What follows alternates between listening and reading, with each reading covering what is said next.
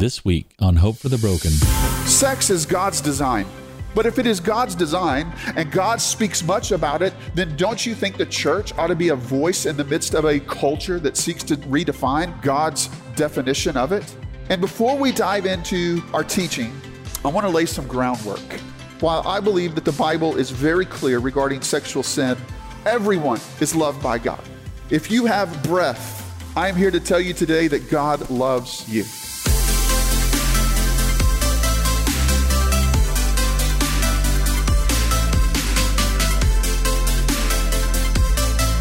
Welcome to Hope for the Broken, the audio podcast ministry of Trinity Baptist Church in Mount Pleasant, Texas. I'm your host, Austin Mahoney. We exist to become a gospel-centered community, redeeming brokenness through hope in Jesus Christ. At Trinity, we believe we are all broken and in need of the redeeming hope found in Jesus. For more information about our church, visit us on our website at trinitytx.org. This week, we continue our series called Real Questions, Biblical Answers. Here's our pastor, Chris Quigley, with part 6, titled, What Does the Bible Say About Sexual Sin? I want to invite you to take your Bibles and turn with me to the Gospel of John, chapter number 8. We are in the middle of a teaching series we have called Real Questions, Biblical Answers. And as I mentioned to start the services, we've fielded questions from you, our church family, our congregation, and have laid them out in order to answer them to the best of our ability. And this has been a lot of a fun series for me to hear where your thoughts are, to where your heart is, and to drive us all to the scriptures. Because it is the scriptures that is to be our guide, the scriptures that is to be our informant on all matters. And so today we're tackling the question, what does the Bible say about sexual sin? You know, we live in a culture and we live in a day and time that has sought to redefine ethics regarding human sexuality. My observation is that our culture is overly sexualized. It seems to be constantly set before us in television shows, marketing strategies, and in the internet, you're just one click away. It has even become a regular discourse in politics. One's preferences are now the basis of their identity or their struggle with identity. Consider the devastating impact that the sexual revolution has had on society. Millions of unwanted pregnancies, shattered dreams, divorce, abortions, rampant sexual diseases, some of which are incurable. Other people have battled deep depression and have even taken their own life. Families have been ripped apart on the basis of sexual orientation. But as is true to Scripture regarding all topics of modernity, the Bible brings much to bear on this subject of human sexual ethics and the role it plays in human flourishing. So this morning, I want to approach our topic in 3 different ways. I want to spend a third of the sermon answering the question, what does the Bible say about sexual sin? I want to spend a third talking about what I believe Jesus would do in our day and time. And then the final third, I want to talk specifically about practical approaches to dealing with relationships, as is truly what the questions that were submitted surrounds. But I want to begin by saying that I think it's important for us to discuss this topic because sex is God's design. It is God's gift to us. And secondly, I believe that the enemy would shame us, being the church, into being silent on this issue. But if it is God's design and God speaks much about it, then don't you think the church ought to be a voice in the midst of a culture that seeks to redefine God's definition of it? And so I think that it's vitally important that we communicate that today.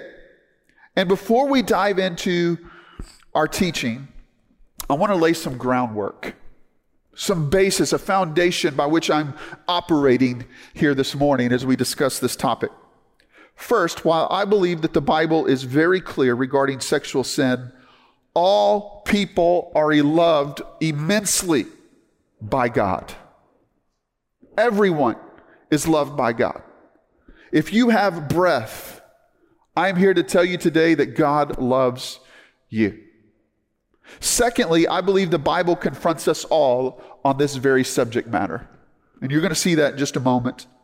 I believe that when it comes to the issue of what does the Bible say about sexual sin, it is an equal opportunity offender.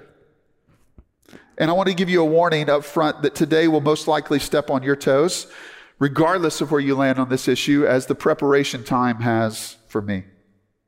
I want to start also by sharing with you my desired outcome for today. What I would love for you to walk away from with today. Number one, I believe the Bible is absolutely clear. I believe the Bible is clear. And I will always stand on God's word unapologetically. I don't have to defend God's word. God's word has proven itself true and timeless regardless of the topic at hand. And Scripture is my authority. Scripture is my guide on all matters. Secondly, what I want you to walk away with today is this, is I love you more than you will ever know. My love for you, regardless of your struggles and what you walked into this place here, is unchanged. It is my heart's desire that you experience God's best for your life and that we preach and teach God's word wholly. So with that groundwork, let's examine, number one, what does the Bible say about sexual sin? Two specific things that I want to point out about what the Bible says on this issue. First, the Bible says to flee sexual sin, to run from it, to go in the opposite direction, and to do so with all of your might. 1 Corinthians 6:18 says, flee from sexual immorality. Why? Well, every other sin a person commits is outside the body, but the sexually immoral person sins against his own body.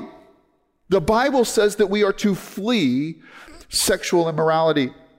And Paul here seems to suggest that sexual sin differs from all other sins. I think the point that Paul is making is that while it doesn't have a different ranking in terms of offending God, because sin is sin, it does have different consequences. Sexual sin impacts more than just our physical bodies. It has spiritual implications. And it's also something that almost always affects more than just the person participating in the immorality. This type of sin destroys marriages. This type of sin destroys families. It seeks to divide relationships. Did you know that almost every book in the Bible speaks against sexual immorality? It's true. You can find it in almost every book in the Scriptures. That's because God wants us to know to avoid it. At all cost, we are to flee sexual immorality. 1 Thessalonians 4:3 says, for this is the will of God. This is God's desire, your sanctification. And the first thing that's listed in our sanctification is that you abstain from sexual immorality. So the first thing that I want us to know about what the Bible says about sexual sin is it says to avoid it at all cost. The second thing that the Bible says regarding sexual sin is that we are to honor God's design. We are to honor God's design. I want us to look at Hebrews chapter 13, verse 4. It's on the screen. You can flip there if you want. We're going to come to John chapter 8 in just a moment. But this is Hebrews 13:4. It says, let the marriage bed be held in honor, or let marriage be held in honor among all, and let the marriage bed be undefiled, for God will judge the sexually immoral and adulterous. The first thing that God says here is that marriage is to be held in honor among all people. Honor in the original language means to value. It means to place a great price on. And to give you the impact, the level of honoring that this is talking about, 1 Peter uses the very same word when talking about the value of Jesus' blood shed on the cross. Perhaps we have gotten off track as a society because we've failed to value marriage in our culture. We've diverted from God's design. Now, God is the inventor of marriage. He performed the very first wedding ceremony when he brought Eve to Adam. And Adam said, this at last is what my soul had been longing for. And because God is the inventor of marriage, he is alone the definer of marriage. If we are going to hold marriage in honor, it must be according to God's definition. And God clearly defines marriage. And Jesus even repeats God's definition that is issued in Genesis chapter 2, verse 24. This is what God says. Therefore, a man shall leave his father and his mother and hold fast to his wife, and they shall become one flesh. Why is this such a big battleground? Well, I believe, and I believe Scripture teaches, that marriage is a foundational component to society. Where marriage is not held in honor, society is in chaos. Only a marriage between a man and a woman could be unitive, procreative, and spiritual. And we have enough evidence, I would say, over the past decades to say that God's way is actually the best way to raise future generations.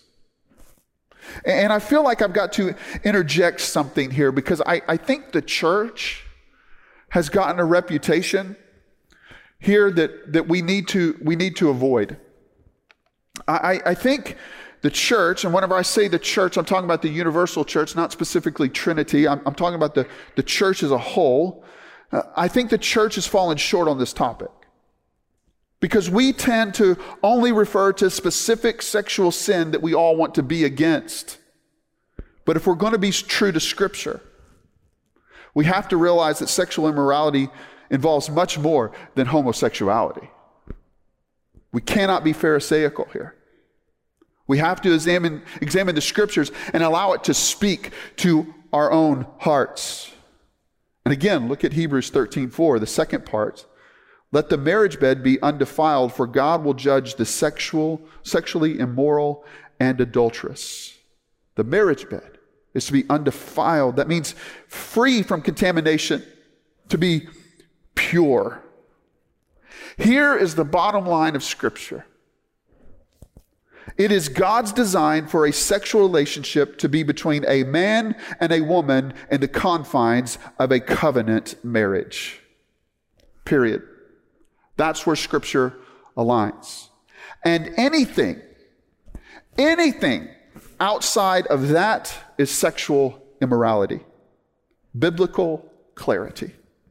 Fornication, pornography, homosexuality, prostitution, gender confusion, adultery, lust.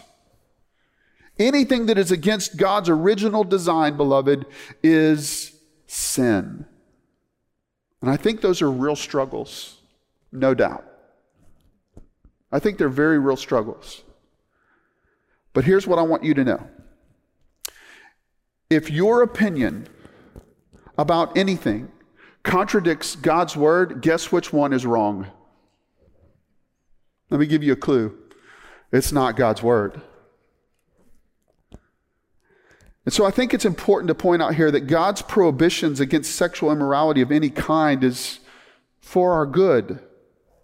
It is not God's desire to be oppressive here. You understand? It's for our good, and it is for human flourishing. And when we live in alignment to God's word, there is true freedom. And that's the point. Fleeing sexual immorality is a command of God because it is for our good. Holding marriage in honor is a command of God because it is for our good. And now I understand that the conversation here involves much more surrounding this issue. And I'd love to meet up with you over a cup of coffee and talk more in depth if you'd like. But I don't think the focus of this sermon needs to be on just the biblical prohibitions. I think to be comprehensive here in the short amount of time, I think that we need to shift the focus into talking about what is our response. I wanted to be clear on what the Bible says, and I feel like I've accomplished that fact, right? That Scripture is clear. But today I want to talk about a response. Do we live in a culture that is headed in the wrong direction? Yes. But hasn't God uniquely positioned us, His church, To be a light to this culture that is headed in the wrong direction? Yes. It's why we're here. It's why God has preserved the church, that the church would be a beacon of hope, a beacon of light, to be able to be a mirror, to see where we have gone wrong and then shift and move in a direction that honors Him. And I can't think of a better way to be a light than to do what Jesus would do. Amen? So we've talked about what the Bible says. Now let's ask that question. What would Jesus do today? How would Jesus operate in the midst of our culture? In the midst of an overly sexualized culture. And by the way, might I add, it is always best practice to do what Jesus would do. Did you know that Jesus often dealt with people caught in sexual sin? I think the culture would say, well, Jesus never addressed the issue. Oh, yes, He did. Think about the people that He interacted with. Mary Magdalene, the woman at the well, the woman caught in adultery, which is what we're going to look at in John chapter 8. And in addition to just those examples of Jesus personally confronting this sin, the bulk of the New Testament was written to believers living in morally depraved cities that were filled with sexual immorality. And so to say that the Bible doesn't speak to this is a false statement. Scripture is clear. Jesus dealt with it. And if we're going to be a people of hope in our depraved society, then we must be like Jesus in this arena. So let's take our cues from Him. John chapter 8, Jesus' interaction with a woman caught in adultery, which is sexual sin. Let's read the entire passage, verses 3 through 11, as we discover three approaches to people living in sexual sin. Verse 3, the scribes and the Pharisees brought a woman who had been caught in adultery, and placing her in the midst, they said to Him, "Teacher, this woman has been caught in the act of adultery. Now in the law, Moses commanded us to stone such women. So what do you say?" This they said to test Him, that they might have some charge to bring against Him. And Jesus bent down and wrote with His finger on the ground. And as they continued to ask Him, He stood up and said to them, "Let him who is without sin among you be the first to throw a stone at her." And once more He bent down and wrote on the ground. But when they heard it, they went away, one by one, beginning with the older ones. And Jesus was ultimately left alone with the woman standing before Him. And Jesus stood up and said to her, "Woman, where are they? Has no one condemned you?" She said, "No one, Lord." And Jesus said, "Neither do I condemn you. Go, from now on, sin no more." Three thoughts that I have on how Jesus would interact with those in our culture living in sexual sin. First, remember our own sinfulness. Before you and I ever take the speck out of someone's eye, let's first remove the log from our own. Before we ever point a finger, let's first examine our own lives. It's important when dealing with people to remember your own sinfulness. Last week we talked about the fact that we all battle sin. And we all identified with that struggle. And the reason to begin with remembering our own sinfulness is that it accomplishes two things. When we first reflect on and remember our own sin, you know what it keeps us from being? It keeps us from being Pharisees. And number two, it best postures us to love others. We identify with them. In Luke chapter 7, the story of a woman that washed Jesus' feet with the expensive ointment, Jesus said that the woman had such an expression of love because she had what? Been forgiven much. He goes on to say that the person who is forgiven little loves little. But the person who remembers how much they have been forgiven, oh, they love much. We can't help but be overcome with love for others when we remember the condition we were in when Jesus rescued us. In John 8, Jesus helps the Pharisees to remember their sin. He bent down and wrote in the sand. Now, while we don't know exactly what it is that Jesus wrote in the sand, I think from the context we can get a really good idea. I think what Jesus was writing in the sand were the sins of those Pharisees that stood so pious, bringing this woman who I think they trapped. And I want to know, where's the man? But these Pharisees are being extremely pharisaical, and I believe Jesus is writing their sin. And they're referencing a command I'll get to in just a moment. But then Jesus says, "He who is without sin cast the first stone." And what did they do? They began leaving. It says the oldest to the youngest, because Jesus caused them to remember their own sin. He forced the Pharisees to remember their sin. Listen, by nature, you and I are sinners. We have, in error, somehow ranked our sin to somehow mean that our sin is not as offensive to God than other people's sin. Oh, beloved, your sin is just as stenchy to God.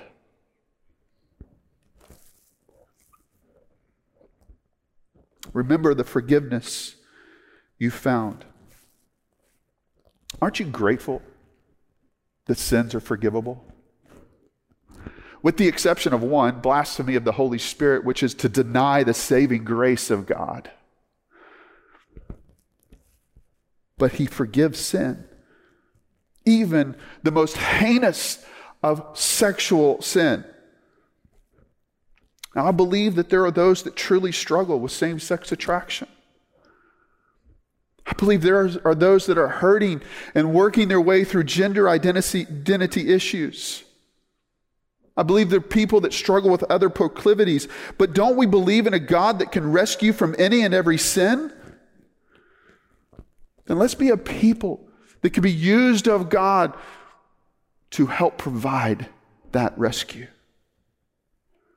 Remember our own sins. Secondly, don't weaponize Scripture.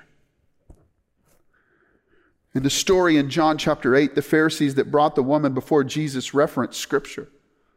They called to Jesus his recollection an Old Testament command. They said to him, "Teacher, this woman has been caught in the act of adultery. Now in the law, Moses commanded us to stone such women." Now there is not an Old Testament law that specifically states that those committing adultery are to be stoned. It just says that they are to be put to death. And by the way, it's not just the woman that's to be put to death. It's both offenders that are to be put to death according to the Old Testament law by stoning or some other form. My point is that these men, and Jesus for that matter, had every right to put that woman to death. She's guilty. She's sinned. But the Pharisees, though, to be pharisaical, you see their heart. They weaponize Scripture, not only to trip Jesus up, but to condemn the women. The woman. Jesus chose differently. The one person that truly had the right to condemn her chose to do something differently. He chose not to condemn. In verses 10 and 11, Jesus stood up and said to her, "Woman, where are they? Has no one condemned you?" And I believe as she was bracing for that first stone to be hurled at her, she relaxed and began to look around only to see that it was her and Jesus standing there face to face. She said, "No one, Lord." And Jesus says, "Neither do I condemn you." Now, you know why Jesus could make that statement? Because he knew he was going to the cross for that lady's sin. He knew what he was going to endure on the cross was to rescue, was to take the penalty of that woman. But isn't that the approach that Jesus takes with us all?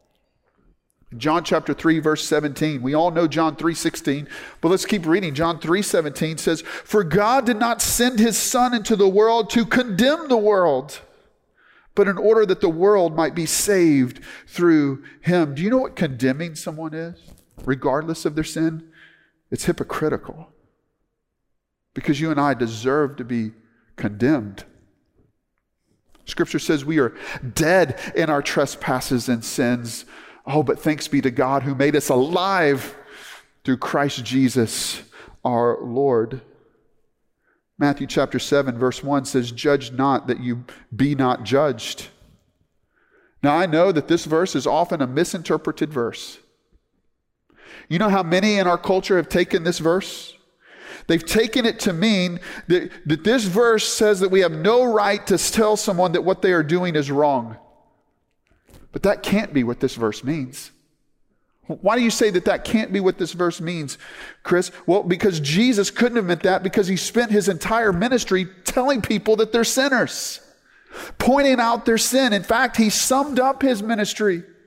In John chapter 7, verse 7, he says, "The world hates me because I testify about it that its works are evil."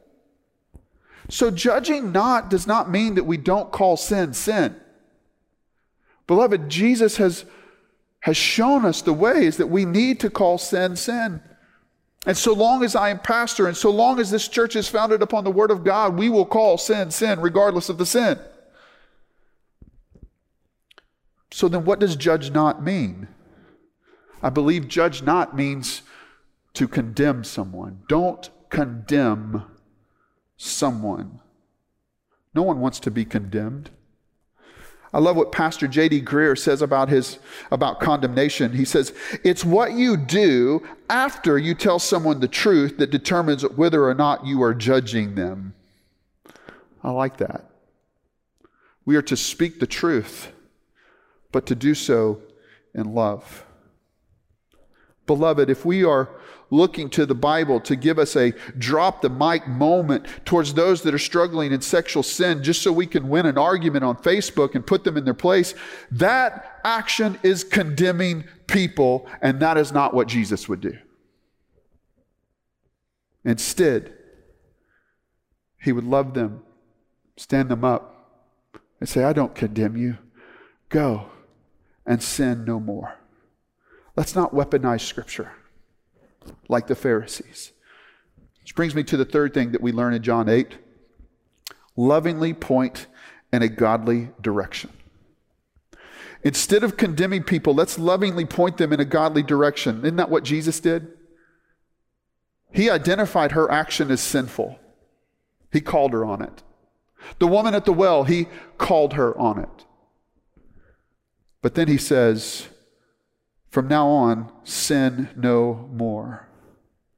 If God does indeed love us, and if God stands ready to forgive us, to redeem us, and to save us, then can't he work in someone's heart to lead them in the right direction? I think so often we get off track because we want to be somebody else's Holy Spirit. Can I tell you something? You and I make terrible Holy Spirits. The Holy Spirit is good at what he does. Allow the Holy Spirit to do what we cannot do. So what would Jesus do in our day and time? Oh, he would love everyone. He would not condemn them, and he would lovingly point them in the right direction. Beloved, let's be Jesus to our culture. So we've talked about what the Bible says and about what Jesus would do. And in the third section of my sermon, some of you are counting minutes going, "Oh no, we're in trouble today." But in the time we have remaining, I want to talk about number 3, how to navigate relationships. This is really where the questions came in, by the way, multiple questions. How do I navigate a friend of mine or a family member that's living in sin? This is the hard part. Because this is what seems to be so divisive in our culture today. The world would like to back us into a corner. The world would like for Christians to believe that there is only two responses. That we either condone sexual sin or we condemn the person living in sexual sin. See, to not condone then is to condemn me. This is what the world says. But there is another option. Jesus didn't condone the woman's sin, and we know clearly from Scripture that he didn't condemn the woman. Instead, he had compassion on her. That's the middle ground. That's the third option. And to have compassion towards someone is to say, I see you. It's not okay, but I see you. And I'm going to walk with you through it. Listen, it is not loving to see someone caught in sin and to leave them there, headed for destruction. That is the most unloving thing anyone could ever do. The Bible says what it says about sexual sin, but we are to come alongside them and help them in their struggle. The advice that I would give for those of you trying to navigate your way around a friend, a child, a coworker, or even a family member that is in sexual sin is to let compassion be your guide. Let me give you a couple of examples here. When I was in college, I became really good friends with a guy. For the sake of this illustration, I'll call him Ted. But Ted and I became really good friends, and Ted was one of those guys that everybody loved. He was a true friend in all definitions of the word. He supported you. He encouraged you. He prayed for me. I know specifically he prayed for me. He was a year ahead of me in studies, and so he graduated, and I still had a year left in college. And it wasn't too many months after he graduated that he called several of us, and he said he had something that he needed to share with us. And so he called each one of us individually, and Ted said that he was gay, that he was involved in another relationship. And as you can imagine, it was shocking to us all to hear those words. And several of my friends each had different reactions. It was unique to see those reactions. One friend of mine said, "Well, Ted, this changes everything. I don't want to hang out with you anymore." That friend chose condemnation. Another friend of mine said, "Well, Ted, whatever makes you happy, dude." That's condoning. When it came time for me to interact with Ted, I had to have been prompted by the Holy Spirit because I'm not a smart man. I only have 2 brain cells. But when he told me what he had to say, I just was silent for a moment, not knowing what to say. And I said, "Well, Ted, do you know what I think about that?" He says, "Yeah, you think it's wrong." I said, "I do." "Do you know why I think it's wrong?" He said, "Well, Chris, you believe the Bible teaches against it." I said, "That's exactly right." And then I chose the middle ground. I said, "But do you know that I love you, Ted?" And he said, "I hope that's true." And I said, "Well, let me put all other thoughts aside and tell you it is for real true. Can we keep this conversation going?" And he said, "I'd like that." And so over the course of the next 2 years, we would meet up and visit, but nothing real weighty with regards to the subject matter. Fast forward 2 years, I'm in seminary, and my phone rings. It's my friend Ted. And I pick up the phone and I say, "What's up, bro?" Only to hear sobbing on the other end of the line. And I said, "Oh no, what's the matter?" And he asked if we could meet up. And so we met up at a restaurant, and he told me that he had been convicted of his sinful lifestyle. He didn't know where to turn to, but he felt like I would tell him the truth, but I would do so in love. And so I did just that. And Ted struggled for the next several years through this sexual sin. Really struggled. But here's the truth. If you have a friend that is walking in that way, don't condone it. Stand on God's word and your biblical convictions, but don't condemn them either. Instead, show compassion on them. And you know what's going to happen when you do that? You're going to leave the door wide open for conversations like I had with Ted. That's what our world needs more than anything. Am I right? Let me give you a couple of other practical applications for our discussion today. If you have a family member that is living a lifestyle that is opposed to your biblical convictions, trust the promptings of the Holy Spirit. Don't lean on your flesh. The flesh wants to correct. The flesh wants to be right. The flesh wants to win an argument. But listen, we're not here to win an argument. We're here to win a soul. And we got to stay focused upon that. Hold to your conviction. But here's my advice. Hold to your conviction, but find common ground. And the way you do this is for every no you have, find a way to say yes. 2 hypothetical situations. Number 1, if I'm ever invited to a same-gender wedding, I'm not going to go. You know why? Because to attend that wedding is to approve of that union. You say, well, how does attending approve? You remember back in the day when the pastor would stand up there and then he would say this, he would say, if there's anyone here that would give any reason as to why this couple should not be married together in this union, speak now or forever hold your peace. Well, if I'm in a wedding like that and that's said, I have to speak, right? So I don't want to be in that position. But if I'm not going to go to their wedding, you know what I need to be able to do? Say, but I will meet you for dinner. Another situation, let's say a family member has come out of the closet. You have young children. What do I do? What do I do? I don't necessarily want to expose my kids to this. There's probably wisdom there. Okay? So what do I do? If it's me, this is just my advice, and you may have a different conclusion, and you may do something differently, those of you that find yourself in this situation. I'm probably not going to Thanksgiving. But I am saying, hey, can we catch up over coffee? For every no, find a way to say yes. You're listening to Trinity Baptist Church's Hope for the Broken podcast. If you would like to learn more about this ministry, visit us online at trinitytx.org. That's trinitytx.org. Here's Pastor Chris to wrap up our time together. Thanks for listening today. I'm so glad that you found this podcast. It is our prayer that you are encouraged and challenged by today's message.